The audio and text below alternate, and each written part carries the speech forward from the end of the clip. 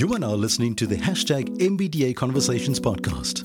In this podcast, you will be informed and empowered about MBDA's social, spatial, and economic transformation programs in Nelson Mandela Bay. Stay tuned.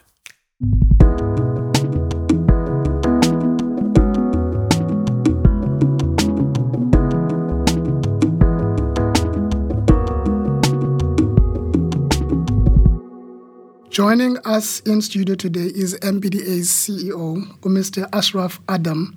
Welcome, Ashraf. Good morning, Ulwam, and thank you for having me. It's good to have you, and I really want to talk to you largely about what you are writing to us on the Herald and other things, because you are giving a masterclass there, aren't you? A masterclass? I wouldn't be so sure. It's largely based on my experience in local government, really, and in governance as a whole. So it's based on the experience and knowledge I've built up over the years, and just to share that experience is what I use the column for. And if you can you define to us the different types of municipalities?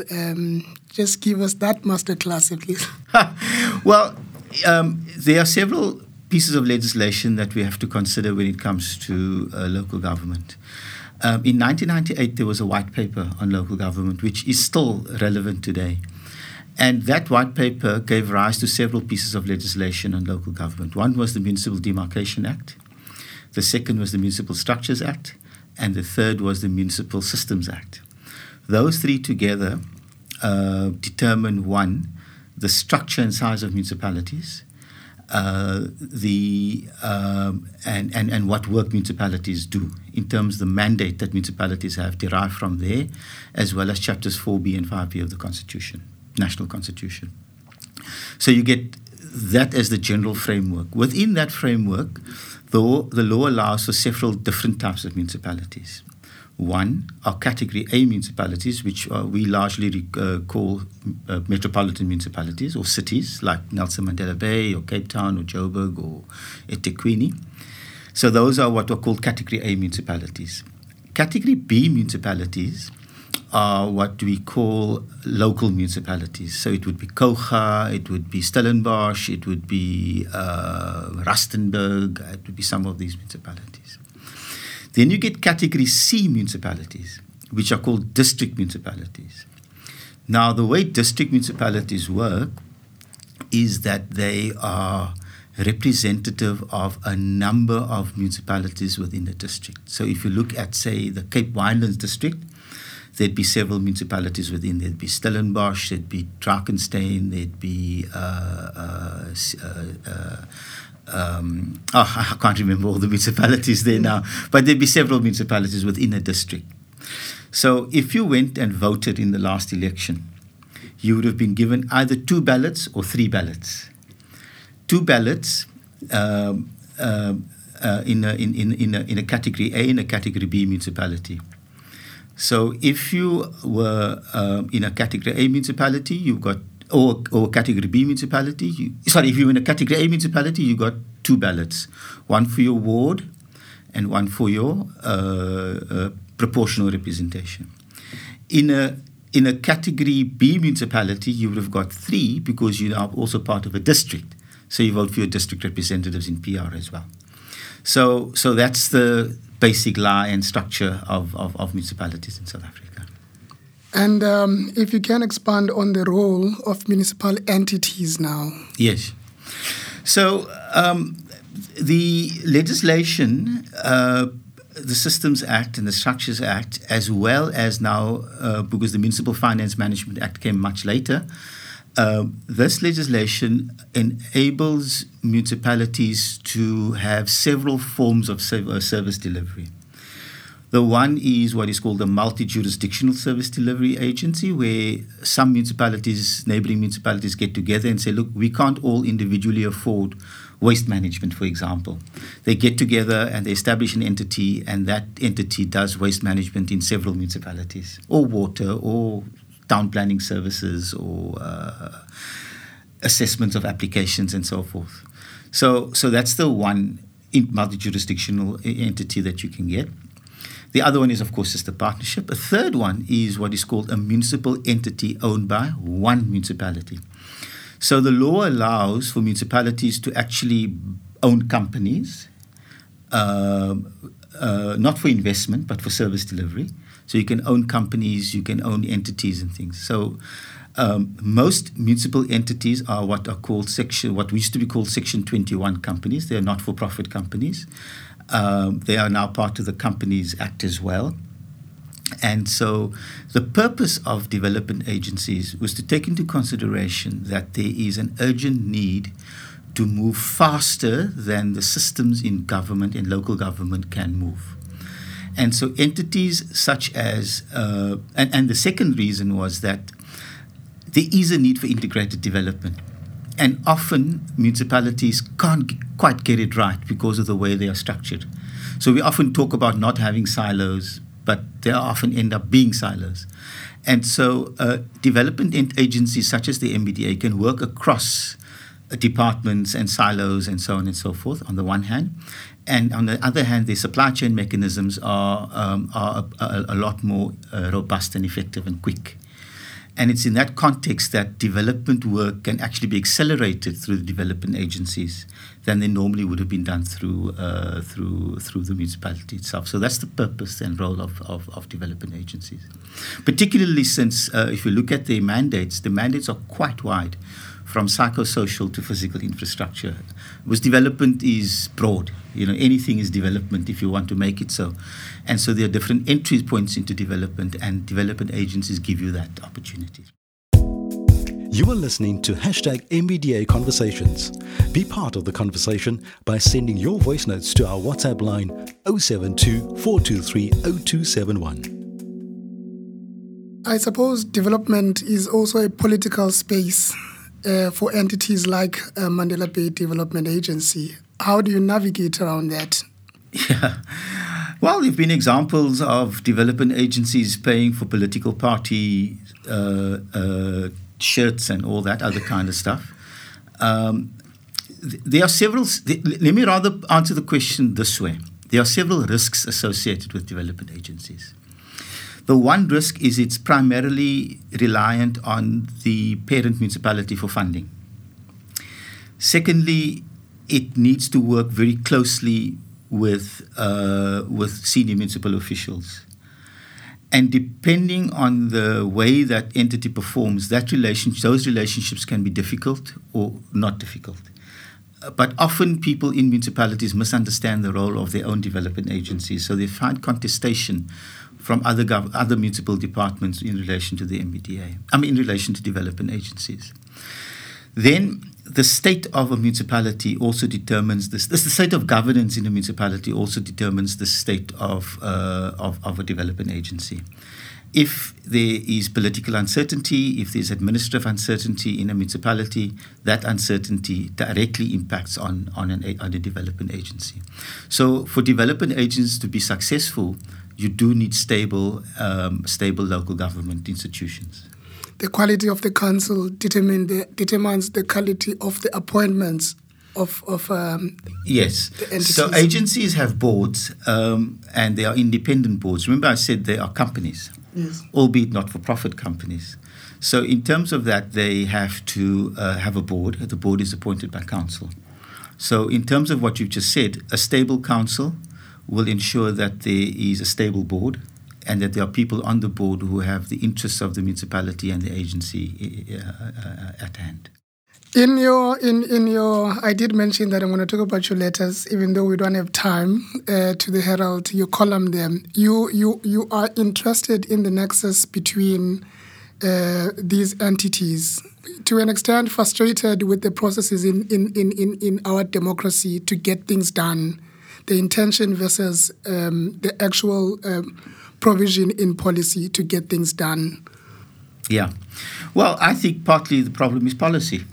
I think government policy with respect to municipalities is actually wrong, if I could put it as bluntly as that. You look at every few years there's a new initiative on how to improve municipalities, whether it's Project Consolidate or Sienza Manje, and now it's the district development model. All they are trying to do is to make the intergovernmental system more effective to make sure that municipalities do what is expected of them. But if you look at a lot of the policies, whether it is local economic development, whether it is social development, whether it is education, all those things impact on municipalities and municipal spaces. And if those things are wrong, they have devastating impacts on communities. And I'll just give you one example, 2 examples. This issue of economic development and township economic development. Development is an outcome of a lot of other investments in education, in health, in welfare, in law, in safety and peace, development of infrastructure, and so on and so forth. So if you don't make those investments, you're not going to get economic development. So government has this big thing about economic development and so on and so forth, but municipalities, which are ineffective in providing basic infrastructure, cannot do that. Secondly, it continues the othering of black people living in townships. So no, we must get them up like us. So the word development itself is actually a racist term.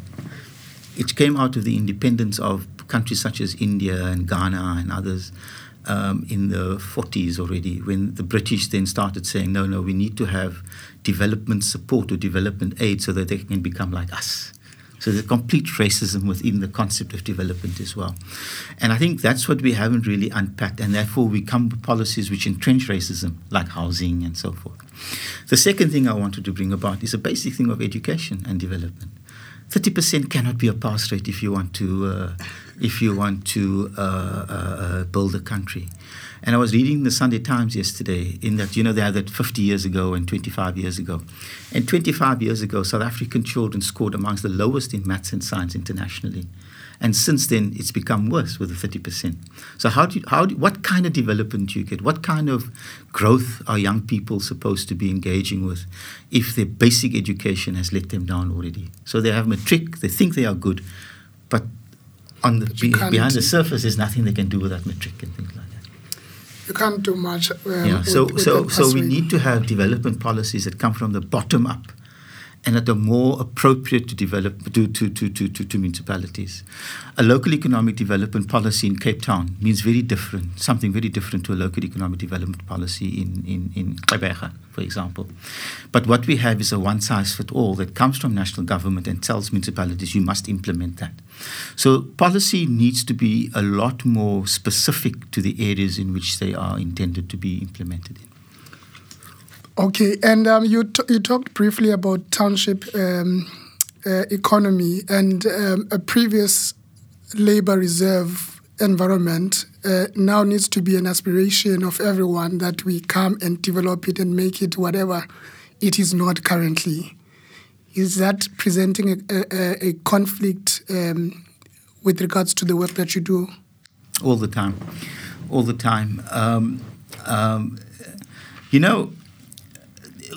Again, coming up with policy, we can have all the policy we want, but once you start hitting the ground to implement policy, whether it is local employment, setting aside 30% of contracts for local contractors, whether it is any investment in an area, what we are finding with particularly in poor areas is structural unemployment and the lack of skills are really imposing on the work of the MBDA, in that people are so desperate for work that they will form themselves into formations, whether it is labor forums or business forums and things, and insist that you must work through them so that they can distribute through their systems of their networks, basically.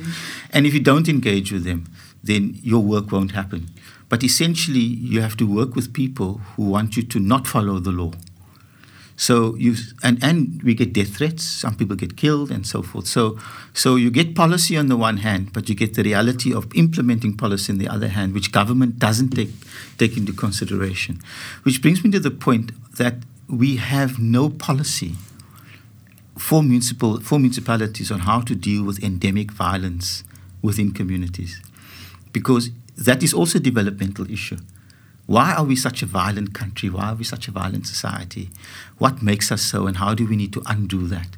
There's no government policy on that we can work with. So there's no guidance on how to deal with the challenges, but there's also no policy that the government has to de-escalate the challenges within communities and things like that. It's a masterclass, everyone. It's a masterclass. As normal, right now, we will be listening to your views on social media, which comes through our WhatsApp line. Why is the Nelson Mandela Bay Development Agency not working in certain areas? Or to rephrase the question, why are they only focusing on other areas? The MBDA's mandate is across the municipality, so that's the first point.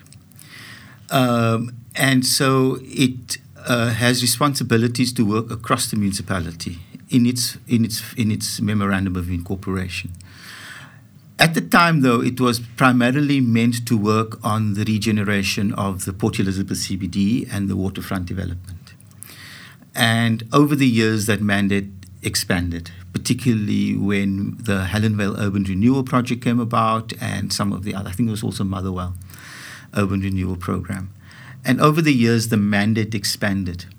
And it was working everywhere and also was effective in some of the areas, but wasn't as effective as it could have been. And what we did over the past few years was to say, look, you've got to focus your work. You can't be everywhere for several reasons. One, you don't have the money. Two, you don't have the staff. And three, with that, you're just going to stretch yourself and be ineffective. So rather focus on particular areas where you've already been working and put a lot more of the energy into there. So that's what we did with New Brighton. We're doing that with Uitenhage now. We're doing that with Corsten Shorterville and some of the areas, Helen Vale and the CBD, as well as the Barkens Valley and something. So in other words, we focus our attention in certain areas only. And if there's flexibility required in those areas, then we can do that. But to say, look, you are working in New Brighton and therefore you also have to work in Motherwell is unsustainable for an organization such as the MBDA. We can only be effective if we can be nimble and agile. And if you're going to stretch yourself, you're not going to be nimble and you will not be agile. As a matter of your strategy going forward, there are a couple of changes that you are making. Are there changes that you are making, as you just said? So when I came in, I produced a 5-year business plan to the board, and they accepted it. It's on that basis that we started budgeting and preparing our work. But over the years, things have changed. We had the instability in the municipality affecting us. It affected our budget as well. We've also had the instability of not having enough money. And we've had the impact of COVID. But before the impact of COVID, there was just a huge demand on the work of the MBDA. And so as a result of that, and as a result of also looking for external funding sources, we continuously have, over the past 4 years, reviewed our business plan and reviewed our budget to say, look, what outcomes does that business plan want? And what do we do to get there? And what we've been doing is to continuously monitor and revise our business plan to fit into the local good conditions and context and things like that. So, for example, we might not have a lot of money, but we've put in a 2 billion rand application to National Treasury for Bearworld. If that money comes, then that will become a priority, and some of the other things will become less of a priority. We've been allocated 15 million rand by National Treasury, and that money now comes in, and we can spend it more effectively in the areas in which we're already doing work. So that entrenches the work we're doing in areas. So it's flexible. It depends on the money. It depends on the situation. As long as we are continuously doing different kinds of work. So, for example, as a final point on this one, when our budget was being reduced and we didn't have enough money for capital projects, we decided to shift our focus not primarily, but largely to psychosocial interventions in certain communities, because they don't need a lot of money, you just need a lot of effort. And so that's been quite successful as well. So the changing circumstances determine how the MBDA does its work, because as I said in the beginning, there are many, many, many different pathways to development. And what is an ideal budget for an entity like MBDA? An ideal budget for an entity such as the MBDA in its current mandate, because remember, we also have to redevelop the council chambers. We have to build new council chambers. We have to work on the redevelopment of the Sparkins Valley for housing. We have to look at Baywold, as I said. We have to look at Telkom Park and the redevelopment there, and some of the social housing, and as well as some of the capital works in Uitenhage and New Brighton and Corsten Shorterville and Helenvale and some of the other areas we're working, including the CBD.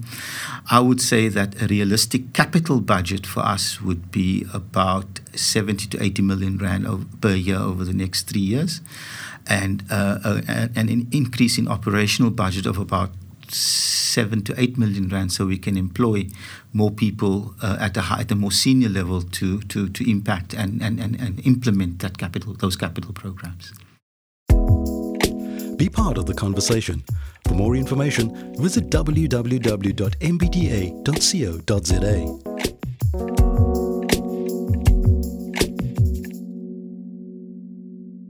Are you having sleepless nights and nightmares about the work that you do yet? I used to. What gives me sleepless nights are the safety of my staff. The MBDA team is just an incredible team. In fact, I must tell you something. I wasn't going to be the CEO of the MBDA. I was here to help provide some direction. I was seconded here, get some method into the madness of this organization, get it going, and then I was supposed to go back to my old job. But when I saw the incredible people at this organization and the work and the passion, I said, well, I'm sure I can provide some assistance here. And that's when I threw my hat into the ring.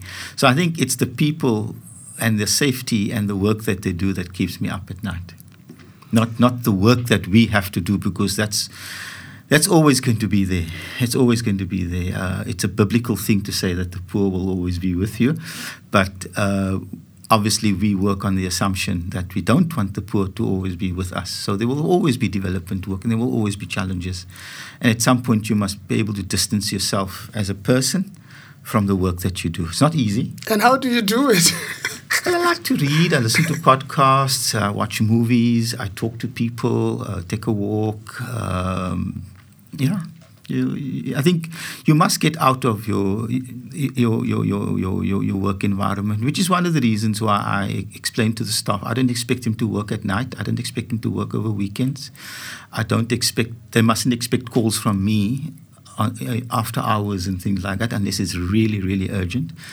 And that they must find life outside of their work as well. And that's important. I don't like to call it work-life balance. I just want them to find a balance in life for whatever they do, that they must associate with their families, they must take time to spend time with their loved ones, and because the work will always be there. But your family and your friends and all that will also be there, but they need you too, and you need them too. I've got great friends who can sense when work is getting to me, and then we'll just have a wild time talking nonsense. Yes, I think that's needed sometimes. I can't say nonsense because I'm speaking to someone senior to me. No, nonsense is good. Talking nonsense is a very important part. If you go back to societies from the time we were clans, and people sitting around the fire telling stories, that was not only history, it was not only culture being lessons, it was also people having downtime at the end of the day and things like that. So downtime and work are part of the human condition. It's what makes us human beings.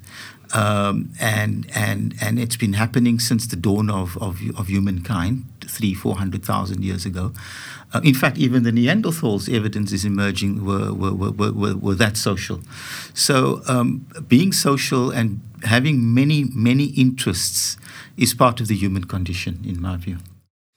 Talking about interests, are you interested, or what is your approach to the newly constituted council in its form? I work on a very simple simple philosophy, that I'm a public servant, and public servants do not comment on politics. Yes. They do not get themselves engaged in political machinations. They must understand, of course, what the issues are, what the implications are, and then act accordingly.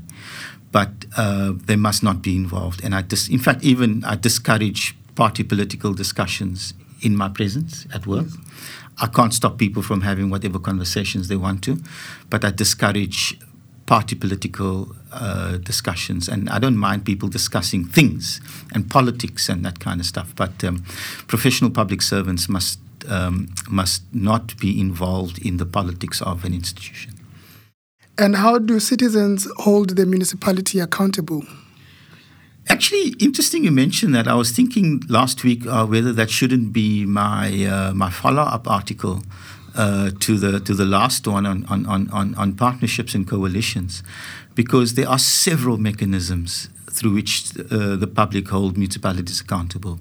One is through the public participation processes in the IDPs, the budgets, the plans, the local area plans, public participation before a spade is even dug into the ground. So there's lots of measures for public participation formally. Then there's also the Promotion of Access to Information Act. There are various constitutional provisions for the right of people to be consulted for development in the area. So my concern is that people are not using the mechanisms open to them, and therefore are not holding government to account in the way they are. Which brings me to another policy thing, actually, in that you find consultants out there promoting to national government various transparency mechanisms and all that other kind of stuff. But they're already there. For example, your budget and IDP have to be on your website. Your performance reports have to be on your website. A lot of things that the public can hold municipalities accountable for have to be on the municipalities' websites. But how many people actually go to it? So it's not a question of municipalities not promoting democracy and participation. It's the people who advise communities and who advise government who do not understand the legislative requirements for public participation. So they come with parallel things which confuse communities even more. It's a serious job to actually lead the MBDA, but you do have clear lessons that I see through your writing that you are taking nationally. You are having a conversation with the broader audience. Who is this audience, and what other conversations would you like to have? Yes. So the audience that I write for, of course, I write for the Herald. So it's the Herald's audience. Yes. But at the same time, I've got a significant set of relationships on LinkedIn. And I have a significant set of relationships in the development industry as a whole, amongst academics, amongst other practitioners, amongst other officials in the state, and so on and so forth. So I write with a view to them also seeing it and engaging with it and that kind of thing. Yeah. Would you say you write what you like? No, I don't. If I weren't a public servant, I would probably write a lot more of what I like. Often I write about what I don't like to write about because it's hard. It's hard to write about certain things where you know that you are chastising your colleagues, for example. So it's not easy to write along those lines. So I try and keep the things which are topical to local government, particularly at that moment. And as we conclude, it's a serious job, but I want to find out if you find a moment to laugh and enjoy. How does it look like where you are? No, all the time. One, I'm a hands-on manager, but not a micromanager. And there's a difference, right? Hands-on means that I check up on my people, engage with them, whether it's sitting in the corridor or one of them barges into my office, or I just go down and have a chat with some people who are staying in a group. Of course, that's in addition to regular meetings and things like that. At the same time, I'd like to believe that I'm a light-hearted person. I won't minimize something that is serious, but I do try and find some lighter moments in difficult situations and things like that. But also it's my job to think beyond a crisis or beyond a challenge and to anticipate what could happen or could not happen if things continue in a particular way. So my style is really one of engaging with my team and teams, but not in a manner that they report to me every day on everything and that kind of thing. And I think that's made the difference, because I want to lead in a manner where people grow themselves, and my job is to assist. And the message I give to particularly the operations team is to say, look, as I said before, there are many pathways to development. Our mandate as the MBDA is very broad. You choose what you want to do. And if it makes sense in the context of the work of the MBDA, then that's what I will champion for you. My job is then to make you succeed. It's a masterclass, everyone. Thank you very much for joining us, Ashraf. Hopefully we'll hear from you again. I don't know. Thank you very much. Thank you very much for having me. Take care. For more intriguing MBDA conversations, follow the MBDA on Facebook, Twitter, and Instagram. Please subscribe and share this podcast. Also visit the MBDA website and send us your questions or views via the MBDA WhatsApp line on 072 423 0271. Thank you for joining us. Till next time.